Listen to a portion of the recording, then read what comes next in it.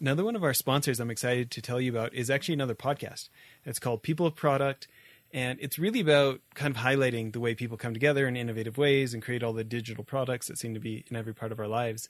And what I think I like the most is that these guys are speaking from experience. We had George Brooks on our show, and besides that, he's like a really genuine human being, just super knowledgeable at creating way more effective teams to get this kind of stuff done.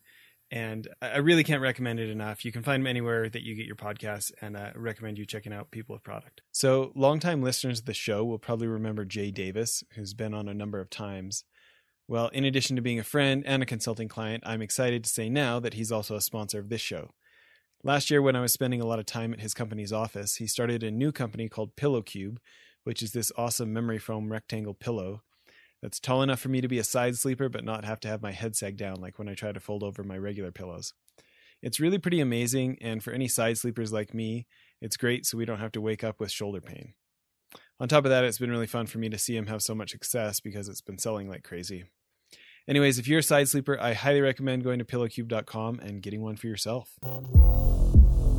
Concept has to be streamlined more, and it has to be for the few invited, and really has to work on the aspirational dimension. If you can do that, I think a lot of entrepreneurs would be very keen on being part of it. And the more you say no to an entrepreneur, the more they want to get in, because that's the concept of entrepreneurs. They never accept a no. More than accept a yes. In fact, it's more fun to have a no than a yes. So I'll build on that. So I think it has some merits, but I think it needs more work. That's great insights. I'm gonna re-listen. Welcome to Innovation and Leadership, where I interview uncommonly high achievers like top investment fund managers, elite special operations soldiers, startup CEOs who sold their companies for billions of dollars, pro athletes, Hollywood filmmakers, really as many different kinds of experts as I can. The whole idea is to hear how they did it and then what advice they have for the rest of us that can be applied to the organizations we're trying to grow and innovate. Thanks for listening, and I hope you enjoyed today's show. Today on the show, we've got Martin Lindstrom. Martin, you've got all these best-selling books and you advise all these giant companies, and Time Magazine names you one of the 100 most influential people. I'm interested in how you introduce yourself, though. I have no idea. I'm 51 years old. I'm still figuring out what I want to do when I grow up. Well, tell people a little bit more about what you've been doing lately. Well, lately what I've been doing is to understand the psychology of women driving in Saudi Arabia. I mean, it sounds crazy, but the projects we are involved with, typically things which are changing the view of the world, whether that is branding a royal family or a new country. It is to help major plastic issues around the world, or in this case, to help women be recognized as drivers in Saudi Arabia. As you may know, Saudi Arabia is the last country in the world where women were not allowed to drive until a couple of years ago. And what we noticed were that as the permission was given, very few people were signing up for it. So I was asked by the government to understand why. So I dressed up as a woman, and I was a woman for a week to find out what harassments were going on between men and women, what intimidation was happening. And I basically lived the life through the eyes of a woman, in inverted commas, I don't need to tell you, to understand the psychology. And after that, of course, I spent a tremendous amount of time interviewing women across the region. And we built a strategy in Saudi in order to ensure that the uptake of driver license were increasing. And it happened. It became extraordinarily successful, but it only happened because I felt like their situation when they're driving on the roads. You know, I don't know how I haven't come across your stuff before, but the more I'm diving into it, the more I like it. So automatically I'm hearing some of the stuff that I have heard from you about empathy and seeing problems from the outside in instead of from the inside out, like is natural for us. Let's back up from it. You're in Switzerland these days. Am I right that you grew up in Denmark? That's right. Yeah, I grew up in Denmark. I did a contract with what I thought was a British person in Montreal in Canada. And by coincidence, I realized that guy, he was living in Sydney in Australia. So I moved to Australia after signing a napkin and lived there for a while. Then I moved to Tokyo, then I moved to Paris, then to London, then to Melbourne, and then to Switzerland. So yeah, I lived a little bit around the world. Okay. But your LinkedIn says New York City, by the way. That's because my social team is there, and I don't think they know how to fix it. So I've got some proud Danish blood. The first Larsen to come over from Norway in the 1850s stopped by Denmark and picked up a wife on his way over. So it was a profitable trip for him. Yeah. Well, I tell you one thing, that once you are Dane, you remember the Vikings comes from that region, right? It stays with you somehow. Well, let's start with Thinkers 50 for a minute. We've had some of your colleagues who've been named on the Thinkers 50, but for listeners who aren't familiar with it, can you tell us about what the Thinkers 50 is? Thinkers 50 was a list which was created by two journalists nearly 15 years ago, I believe, in order to give credibility to thinkers and business thinkers and strategists around the world. And it probably today is perceived as being the Oscars of business thinkers and strategists worldwide. It's a list which is awarded every second year in various categories, and then you have a master list. So I've been so lucky to be on the list for 5 years. I don't see myself as particularly clever. I was kicked out of school nearly, but what it does is it creates a pretty powerful community among us, so we kind of help each other. And it also enables us to see things from a different point of view, which is what I believe creativity is all about, to combine two ordinary things in a new way. So that's really the list. And beside that, it's extremely good to use it for bragging materials whenever you have a self-confidence issue for a moment or two, right? I love it. So the book, The Ministry of Common Sense, is this 7th bestseller for you or 8th? It's the 8th, yeah. I wrote my first book back in 1994. It's actually a fun story. I mean, a lot of my background have to do with Lego. When I was a kid, I built my own Legoland in the backyard of my mom and dad's garden. And then I opened the doors to this amazing theme park I spent a year producing, and only 2 people showed up, my mom and my dad, which really, in hindsight, was the lowest point of my career, I think. So I went to a local print office and I persuaded them to sponsor an ad. Not sure how I persuaded them, but I did. So I had 131 visitors showing up in my theme park 2 days later. Only problem was that visitor number 130 and visitor number 131 were the lawyers from Lego suing me. They said it was their brand. I said, no, it's my boxes. I bought it myself. And here comes the twist to the story. The owner of Lego actually hears about the story and jumps into his car and drives to my parents' house. I'm Danish. Lego is from Denmark. And so I literally have the owner of Lego knocking on the front door of my mom and dad's house, which is very similar to Willy Wonka, the chocolate factory feeling at that stage. And he says to me, I heard about this story, and we do a deal that he employs me. So I become the youngest kids ever in history employed at Lego at the age of 12. And that really begins my story with this strange love affair with Lego. I worked there for some time, later on started up my own advertising agency when I was, I think, 13 or 14, sell it to BBDO. I had a Lego, of course, as a client. And then during my BBDO days, How old were you when you sold it? 18, yeah. For people who don't know, BBDO is one of the biggest ad agencies in the world. So that's a cool answer. It was fun. And then in 1994, how old are you? Yes? I am 40. You are 40, yeah. So literally, that was just about when the net was created, right? A little bit later in 1994. That was the year where World Wide Web appeared. And what happened was that Lego approached me again and they said to me, hey, we would like to have you strategize on the Lego strategy. So I thought a lot about it for about half a year, and I'm a guy of simplicity. I think I've stolen a quote from Winston Churchill, which once said, I wanted to write a shorter letter, but I didn't have the time. So I wrote a strategy for Lego. It's only 4 words, and it said, quit the plastic, go digital. And then I was fired. So in the meantime, in 1994, I wrote a book called Brand Building on the Internet, which was actually the first book in the world about how to build brands online.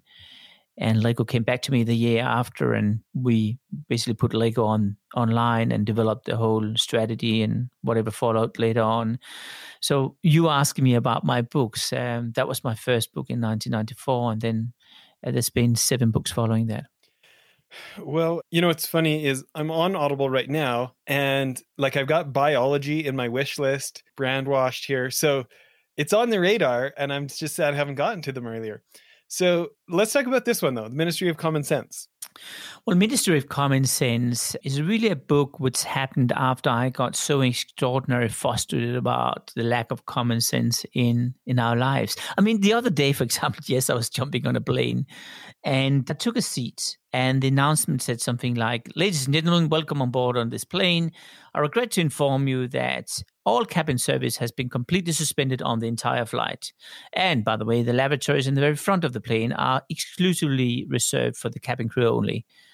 So here we were, 131 visitors or whatever it was, and we sort of had to walk down the aisles, ending up in a TSA-like lane. And here we could breathe in the freshly brewed smell of toilet mixed up with a nice faint aroma of COVID-19. So I took my seat on this plane, of course. And I'm not sure, Jess, have you been flying recently? No. No, so you haven't noticed they have this brand new entertainment system on planes now. It's really cool. It's called a COVID tracing and contact tracing form. It's sort of a evolution of the landing form you typically have when you land in other countries. One of these forms which you fill out, which is absolutely useless. No one is looking at you, except when you have a fight with the guy with customs. But anyway, so they have a contact tracing form now, brand new system. And the first question on the contact tracing form was, have you been in close proximity with anyone over the last 12 hours? So I just looked at the girl on my right, got her phone number straight away, and put it on the contact tracing form. And then the second question was even worse. I mean, you don't have pens anymore, right? No one used pens. So this bright, clever guy on row one, he asked the person if he could borrow a pen. And this pen is sort of walking down the entire plane, ending up with me. Where the second question, by the way, was, have you touched anything anyone has touched over the last 12 hours? And I kind of ticked yes with that pen. So what I'm saying is common sense is seeing things as they are and doing things as they ought to be done. And I think the issue is that that's gone. So a lot of my clients across the world, whether that is Maersk, which is the largest shipping company in the world, or Lego, or whatever it is, increasingly have been haunted by bureaucracy, red tape, all that stuff. I call that an emotional stretch jacket or an immune system, which is killing creativity. It's killing the nimbleness, the entrepreneurial spirit. I mean, you're very much into the entrepreneurial spirit. As soon as the company is more than 1,000 employees, it starts to be slow. It starts to be all about legal and compliance and rules and regulations. So I realized very quickly that when we created transformation ideas for organizations, one of the things I do a lot is to help companies survive when they've stuck in the way of seeing the world. But time after time, we will see that the lack of common sense would be an issue. And then we landed up at one of the largest banks in the world, Standard Chartered, is a European bank. And there was this lady inside. She was so frustrated about working there. And at 2:00 in the morning during a workshop, she says to me, "Martin, we have to start up a ministry." I said, "What do you mean?" "We have to start up a ministry of common sense. There's no common sense here." So we did that. We opened up a real ministry of common sense, and it began to vacuum clean one stupidity out of the bank at a time. And right now it's up to 2,000. And it's been extraordinary success. And that really became a tidal wave of how to start up ministries and build in common sense, because it's killing the motivation. It's making employees frustrated. I mean, 80% of every employee today want to move on to another job. They don't like where they are. And of course, as a customer, it drives you insane when you have to look to the same or listen to the same greatest hit compilation of elevator music mixed up with a track saying this call is for quality purposes and we're recording it right now. I mean, do we really need to listen to more to that crap? So that's where I had to write a book about it, I guess. I love it. Well, I'm on martinlindstrom.com, and I want to talk about a few of these case studies. So let's start with Lowe's. This idea of doubling turnover, one store at a time, at the same time as becoming the most innovative supermarket in the US. Can you tell people about this? Well, I was sitting in a car with the owner of Lowe's, and his name is Brian, a wonderful guy. And he said to me, "Martin, can you help us to fix the brand? Just fix the logo somehow." I did that, by the way, 6 years later. But we first changed the whole concept and the strategy. Here's the issue. Supermarkets are stocked in sort of another century, I think, of the past. These guys were squeezed left, right, and center. Walmart on one side, Publix on the other side, Amazon breathing down their neck. And they had no point of differentiation. So we did something unusual. We first took all the store managers into homes of consumers across the country. They'd never done it before. I remember I was with a store manager who had worked in a store for 26 years. He was shivering as he went into this home because now I'm typically in my work spending time in consumer homes. Over the years, I've spent time in more than 3,000 consumer homes across 70 countries, living with people to understand their point of view, because that helps us to understand how to build or rebuild a brand. So there we are, figuring out that this supermarket chain stands for absolutely nothing. In fact, people just didn't like it. In fact, they preferred not to go in there. That's what they told us. But there's one thing standing out, just one thing: the chickens. Oh, those chickens. They were perhaps at best 5% better than anyone else, but it was 5%. So we went back and we said, why don't we own the concept of chickens? So we did something unusual. Remember, Jess, I talked about how creativity is to combine two ordinary things in a new way. Well, we decided to take a chicken and a chandelier and combine them. And that becomes everyone knows that, a chicken chandelier, of course, pretty common. So we created a chicken chandelier, a real one, a cool one, costing nearly $100,000. And we hanged it in each of the supermarkets. And then whenever there was fresh chickens coming out of the oven, it would fire off and we'll start the song. You remember the song, right? And all the staff would congregate underneath the chicken chandelier, start to dance with the guests in the store. And within half a year, Lowe's had millions of people watching this crazy dance. And then we started to change the supermarket one department, one store at a time. And today it's the fastest growing supermarket chain in the US and just under Amazon in terms of performance. That's incredible. When you break that story down into the principles we should all copy, obviously it's the chicken dance. But besides that, when you think about pulling that down into individual principles that business owners listening to the show today could maybe have a fresh look at their business from, what would you break down the principles as?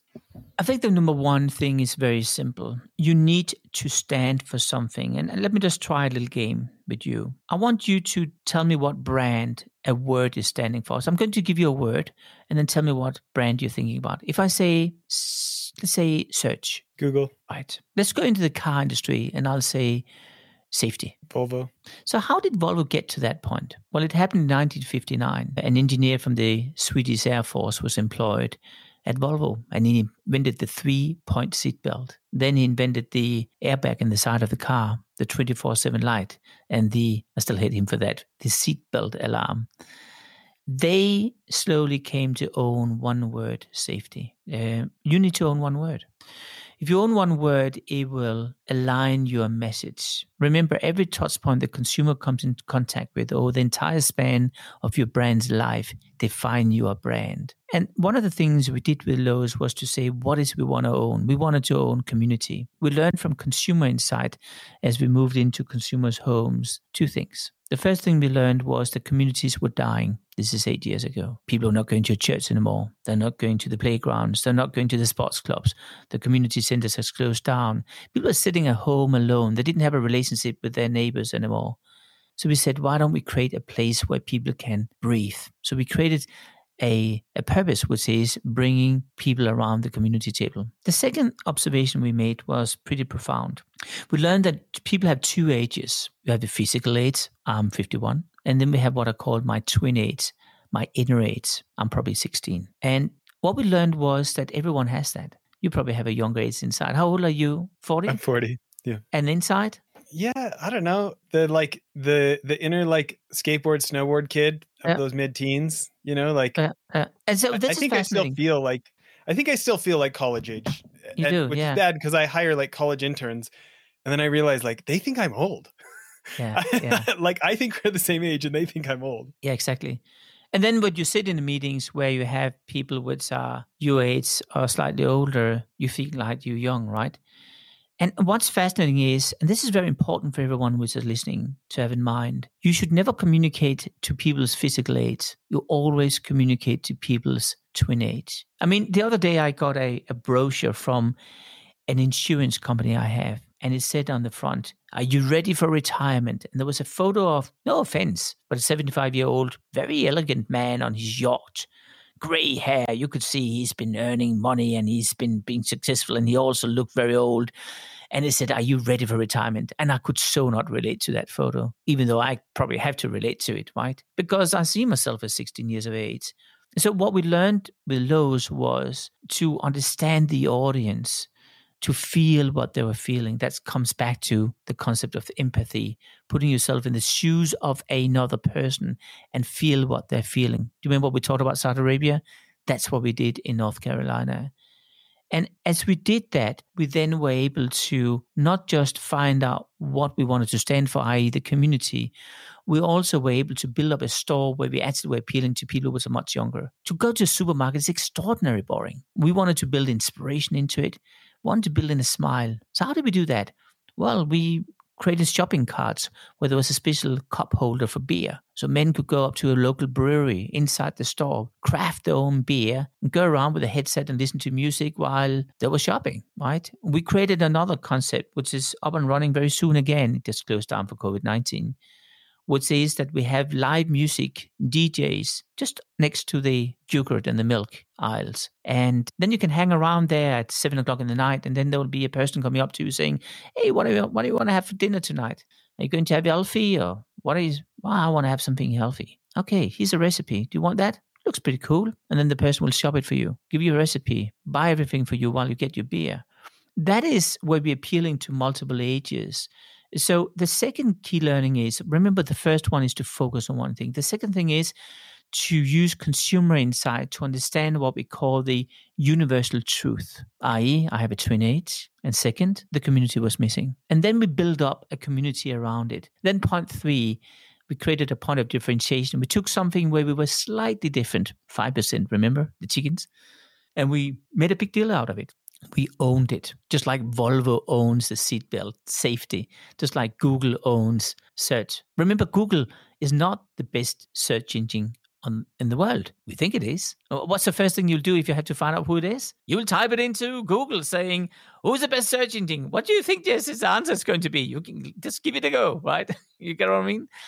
But we think that's the case because they constantly find new ways of telling the message and drawing the conclusion that they're the best. So that's point number 3. I think that point number 4 for me is to have in mind that you want to work with 2 scripts, not one. Remember, branding is perception. It's to add a value to something, a perceived value to something which creates an emotional connection between you and whatever it is you're selling. And I think there's no better person at doing that than Alfred Hitchcock. When he directed his movies, he always had 2 manuscripts. He had the blue script and he had the green script. The blue script was how the props and the lights and the stage, how it had to be set up. The green script was how you should feel. He would map down how you would feel minute by minute throughout the entire movie. He would feel scared. The next minute you feel empathy. Then you'll feel anxiety. Minute by minute, he would map out exactly how you'd feel as you were watching his movies. Blue script and a green script. Most companies, whether that's retail, business, consumer brands, will think about the blue script, but they'll forget about the green script. The green script is somewhat the customer journey. It's how you feel throughout the journey, and it's how the brand has a voice throughout that whole brand journey. And if you map that down in a smart way, you're not just creating a loyalty to that physical product, but you're also creating a loyalty to the brand. And I think the last thing I would have in mind here is probably, there is no such thing, by the way, as B2B and B2C. A lot of people think that it's different. It's not. I think the best way for me to illustrate that was when I was in Zambia with a fellow Canadian citizen to you, Malcolm Gladwell. We're sitting at the savannah looking out at the safari, and there was these animals running around, and there was this guy wearing a hat. And Malcolm, he asked me, "Have you noticed how people are wearing hats here, but they don't wear hats in the rest of the world?" It was Malcolm Gladwell asking a question. You don't just answer it, right? So I thought about it again for a year, I think. Came up with a very simple conclusion that the answer happened in 1961, because that was the year where JF Kennedy was inaugurated. And during the inauguration, he didn't wear a hat. And then you may say, well, no big deal, he doesn't wear a hat. But actually, it was the first time where we were merging private and work. I guess in the old days, you would go to work, put on your hat, and then you'll be in a work mode, and you go home and you take it off, right? And then later on, Steve Jobs removed the tie. And then later on again, he introduced an office in everyone's pocket called the smartphone. And today we all sit behind a screen and have a pipeline of bureaucracy going straight into our bedrooms. So there's no difference between private and work anymore. There's no difference between private, B2B, and B2C. So I call that H to H, human to human. So I think that the future is all about human to human. And we need to understand that when you build a brand, you are appealing to the individual. You're not appealing to a corporation if that's a business-to-business category you kind of believe you're working in. And with those, I think, 3 or 4 points, you probably have a very nice platform for you to work with. And that's for sure what we did with Lowe's. That's fascinating. I feel like one of the big benefits of this show is that I get to talk to such interesting people who have thought deeply about concepts. And then I get to run my startup ideas past them and see where my blind spots are that I need to think harder about. So it's funny, as you're telling all this story, I keep thinking about what you talked about earlier and the idea of creativity and combining things in new ways. And I'd love to tell you my idea and then see where you think that I need to think harder. Is that okay? Yeah, it is. If it's okay that I'm honest. Okay. So the kind of the combination is, boring, reliable income from commercial real estate investing, and looking at what like Red Bull has done or Bloomberg has done, where they built a real media company, not just like a content arm, like a genuine creates advertising dollars media company. And probably the closer comparison is one out here in Utah called VidAngel, where they'll like edit. It's like a software that will edit Netflix or Amazon or something, so you can take the swears out and watch shows with your kids, stuff like this. Okay. So they have all these subscribers to their media business, and then they sell them investments, though. They sell them in equity crowdfunding investments into their own TV shows. Like, it's like there's an Amazon show, there's a Netflix show, right? So VidAngel has their own shows. Their first one's called The Chosen. And it's like it raised the most money of any equity crowdfunding for any TV show to date, kind of thing. So my thought is make a legitimate media company, try to earn trust with entrepreneurs. The idea being, if, hopefully they want to use some of their retirement income to buy boring, reliable commercial real estate income from us.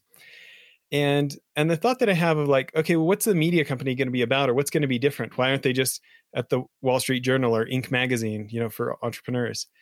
And I've spent the last decade really involved in the training and consulting industry. And I thought that industry has some pretty high fees. If we could essentially train, not the what to do, but train like myelination, like deliberate practice, Malcolm Gladwell's Outliers, right? 10,000 hour stuff.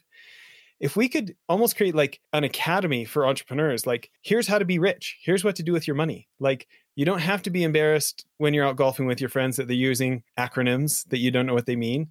Our media company will teach you that stuff in a very cost-effective way, more like masterminds and community events kind of thing.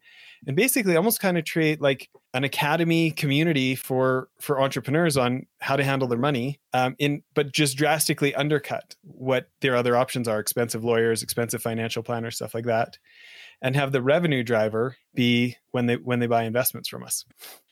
Well, I have 2 comments to it. The fact that it took you 2.5 minutes to explain is a tricky issue, right? Because I do think that powerful ideas should be able to be told in 20 seconds, perhaps. So that's the first thing. Why is that important? I think it's important because if you're able to articulate the idea in one go, it's so much easier for you to sell it and for other people to buy into it because other people recommend it. And if they have to go through a very convoluted explanation, it's tricky. So that's a score down. The score up, however, is that I do think there's a market for it. I do think it's possible to create a media format, a media setup as what you're talking about right now. But I do think that you have to launch it in a very clever way. In the end of the day, you and I are insecure. And I think a lot of founders are deeply insecure. They're very secure in certain aspects and very insecure in others. And they're very good at trying to lean up against insights which can help them to become better. So who do they listen to? They listen to people which have influence. I think one of the reasons why Clubhouse became so popular so quickly, beside the backstory, was that Elon Musk suddenly was there. I think that if you want to kick this concept off, you need to identify some entrepreneurs which really have done very well and almost make this become a closed club for few entrepreneurs which are helping each other and let it grow that way where it's by invitation only. I think the best way of illustrating that is both the Amex Black Card, Centurion card, how that originally was launched, which were by the invitation only, or how Hendrix, the gin brand, was launched, which actually in Europe was launched in 5 bars only, and you couldn't buy it anywhere for a year. The bartenders were just sampling it away to few invited. So I think your concept has to be streamlined more, and it has to be for the few invited, and really has to work on the aspirational dimension. If you can do that, I think a lot of entrepreneurs would be very keen on being part of it. And the more you say no to an entrepreneur, the more they want to get in, because that's the concept of entrepreneurs. They never accept a no, more than accept a yes. In fact, it's more fun to have a no than a yes. So I'll build on that. So I think it has some merits, but I think it needs more work. That's great insights. I'm gonna re-listen to this interview and take some notes because it's given me some ideas already. Well, let's do another story. Let's talk about Burger King, rediscovering what made Burger King famous. I think Burger King has been through, as many companies have over the years, a midlife crisis. They lost their shine. And one of the things, I've been very focused on when I started to speak with the folks in Miami, where Burger King is from originally, was to understand, why do you go to Burger King? And through Consumer Insight, what we learned was that this is the first time you're allowed to eat with your fingers, right? As a child, where you're together with your parents. And by the way, it's the first time you feel like a king or a princess when you get this crowning, the King, Burger King crown on you. These two things actually had been forgotten by Burger King. It's just become another restaurant opening around the corner without no soul. So a lot of our focus has been to bring back that feeling you had the first time you went to a place. And this is very important to understand, that we don't have a taste preference. You don't have a taste preference. What we do have is childhood memories. I mean, let me just ask you, do you like coffee? I actually don't drink coffee. Do you like beer? I actually don't drink beer either. So there we go. If you were to I love root beer. Okay, fair enough. Yeah. If you ask a lot of people, they'll say no, they don't like coffee or beer the first time they try it, right? And then for some reason, they start to drink it later on. So why do people change their mind? Mostly they change their mind because the first time they drink coffee or beer and hate the taste is because they feel like an adult. And that adult feeling is replayed in their head as they're together with other friends and they feel part of a new tribe. And that taste become part of a new feeling. So what we know today from all sorts of studies is that we actually don't have taste preferences. It's primed into us based on emotional experiences. I'm sure you tried it. You go into a place and you have a wonderful meal there, and then you start to associate the meal with that place or a smell or whatever it is. And that's what we discovered with Burger King, that we actually had to work on understanding the taste profiling and optimize it to the emotions we had at a younger age. And so Burger King today is doing very well. I think one of the reasons why it also has been very successful is because of a creative guy in there, what's called Fernando, was his chief marketing officer. And Fernando, he went one step further and started to do this extraordinary provocative advertising. He also managed to do research, and for example, he did the Andy Warhol Super Bowl commercial, where he actually got hold of original footage of Andy Warhol eating a Whopper and putting on Heinz tomato ketchup, which is really very interesting because Kraft Heinz and Burger King is the same company today. It's owned by Warren Buffett partly. So he managed to find undiscovered communication truth and run it very provocatively against everyone else. And that's the reason why it's been so successful. So I think it's one of the crown jewels in the portfolio of 3G. But it all began with us discovering or rediscovering the roots. And I think as you grow older, as a company, something happened. Let me put it into perspective. There's 2 young kids which were smoking weeds. They're off their heads, and they were shooting photos and posted it online. And of course, the day after, hell broke loose. And the kid, he was saying to his friend, I wish we could retract those photos. And that became the birth of Snapchat, a $50 billion company today. what he experienced was a sense of empathy. He felt the pain, right? It was pretty severe. And that made him recruit like-minded. He created a movement. It created a change. It created a product and a service. And then as the company grows older, the lawyers moves in, the compliance becomes part of the organization. The founders are derailed to think about Google. And suddenly they start to see the world from inside out rather than outside in. And I think that's the downfall of a lot of companies. That's the reason why we called in when companies have grown too much or too fast or just lost its shine, that we go back to the roots of where the company came from, rediscover that sense of empathy and infuse it back into both the employees so they become proud of it again and into the reconnection between the consumer and the company. So that's what we did with Burger King. You know, it's interesting. Why do you think that so few people have the focus on feelings that you have when it gets the results that you get by focusing on them? Because you can't put it on a spreadsheet.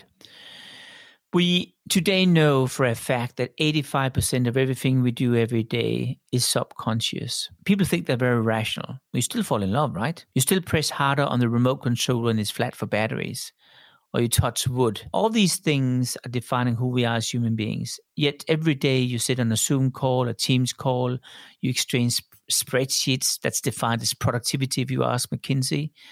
But in fact, what we're seeing is that the writing between the lines is disappearing. And that is the emotional glue. That's what's defined a culture. The reason why a lot of startups are so successful is because they create a culture where you have like-minded souls which have a strong, united purpose in life. And they're willing to work a lot for it, to lift a challenge. I'm sure that you tried a lot with your ventures. It was fun, right? It was fun. It was hard. It was fun, right? That was the essence of it. But companies are losing that over time. We become compliant. We start to drink out of the Kool-Aid, which is more these rules and regulations driving our mindset and restricting us from a free fall of creativity. So the issue here is that it's very difficult to put emotions into a spreadsheet. In fact, I would claim it's nearly impossible. So when you go back to the Lowe story or any of the other stories we worked with, and there's a lot of them over the years, when we invested money in an $80,000 chicken chandelier, there was no P&L or ROI type of attachment to it. There's no way you can justify that. I'll give you another story just to give you a sense of how crazy it is. We developed a concept in the store called a cakery. And I had this idea that why don't we make every cake square? Every cake is round. Why don't we make them square? We make them square to tell everyone it has real cream in it and no artificials. It sounds like a very simple idea, right? It's not. Because there's no machine in the world which can create square cakes. And in fact, you can't put it on these round spinning wheels so you can sort of decorate them very quickly. You have to do it manually. It costs a fortune. You can't get this bread in there. It's all round. So we had to build a factory to create square bread. I mean, it suddenly became pretty involving. And I had a discussion with the senior management the day before we launched it, where they said to me, we don't want to do it. We don't want to have square cakes. We only want to have round cakes. I said, no, we want to have square cakes because this is us standing with what we stand for. And let me just tell you a metaphor which will give you a sense of it. If you imagine you have a square box and each of those corners, 4 corners, stand for something very unique. For example, some years ago, I was invited by the ruler of Dubai, UAE, to come to UAE to help rebrand Dubai. And as I came out there with a guy called Majid Al Futtaim, we went out in the desert and looked around. It was very hot. And he said to me, Martin, what do you think? What's your concept? I said, it's bloody hot out here. He said, yeah, what's your idea? Let's make it cold. So we built something unusual. Think about the 4 corners now on this box.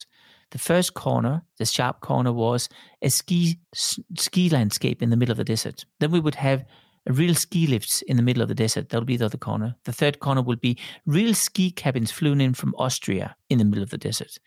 And the fourth corner will be real live penguins in the middle of the desert, right? So we came back to the headquarters and we started to explore the ideas and all that. I would love it. And imagine now I have a pen and I'm sort of circling the pen between each of the 4 corners, right? And I just go around and round. And suddenly they said, no, we're not sure we like this idea where it's hot outside, it's cold inside, and these kids will get a cold. And by the way, what if they fall and slip in the snow and will be sued? And suddenly that corner became more and more round. And I was just removing the pen and swirling it around that square, right? It becomes round and round corners. What if these poor penguins, they will die? Now we need to have robot penguins. In fact, I have a better idea. Why don't we create a computer game? Let's have fun in the snow in the desert. Imagine my pen is going around and round, and suddenly these square corners are completely round. Why don't we change it to a pamphlet? Let's have fun in the snow in the desert. And suddenly, of course, that square was becoming a round circle. I call that rounding the corners. And what I've learned is that we are really good at rounding the corners the bigger an organization becomes. When you're entrepreneurial, you fight for those corners. Every single corner is life or death. And it brings me back to that square cake in that supermarket. It was not for the sake of those square corners I was fighting. It was because it was the principles of keeping that concept alive. What was the concept? The concept was that you'll go up to it as a little child. There'll be candlelights on the ceiling, sort of artificial, very big candlelights. And you could then get a sample of this new ice cream. And then when you had a stick and you wanted to throw it out, you put it into a bin. And just as you're throwing it into the bin, you will close your eyes. You will make a wish. Remember, you're 6 years old. And then you will open your eyes and blow out the candles. And the candles will actually shut down. What he didn't know, that kid, was there was a person with a remote control behind the scenes shutting it down. And people say, wow, I have the power. And then they had to do the cake dance. And then they got a square cake. And every kid got a square cake in the school. And one kid had a round cake. And he went over and get a square cake as well, because you can't have round cakes these days. It's out. And suddenly the whole community got square cakes. And suddenly whole North Carolina got a square cake, and whole South Carolina, and it spread and became the fastest growing cake concept. And it all comes back to the philosophy of not rounding the corner. I love it. Man, there's a lot of temptations to round the corners, right? Built into us. It's built into us. Because we're afraid. I think that's the reason why I wrote The Ministry of Common Sense, because we are afraid of the unknown. Let me tell you a story. There was an experiment done with chickens. They were put into a cage and stuck in that cage for half a year. And one day they let out on the beautiful green grass. The sun was shining and the birds were singing. And the chickens went straight out. And guess what? After 30 seconds, they went straight back in again. I call that the chicken cage syndrome. And I think a lot of us are suffering from that. It's the fear of the unknown. So an entrepreneur have 3 strengths, which you will never and should never forget. 1, you're nimble. 2, you have empathy. And 3, you have courage, because you're not afraid. And I think coming back to your concepts, that should be some of the pillars in what you're teaching people. But I also do think for a lot of entrepreneurs that they increasingly try to lean themselves up of P&Ls and ROIs. And coming back to your original question, you can't do it. You have to follow your instinct. And remember, an instinct is an accumulation of experiences through many years.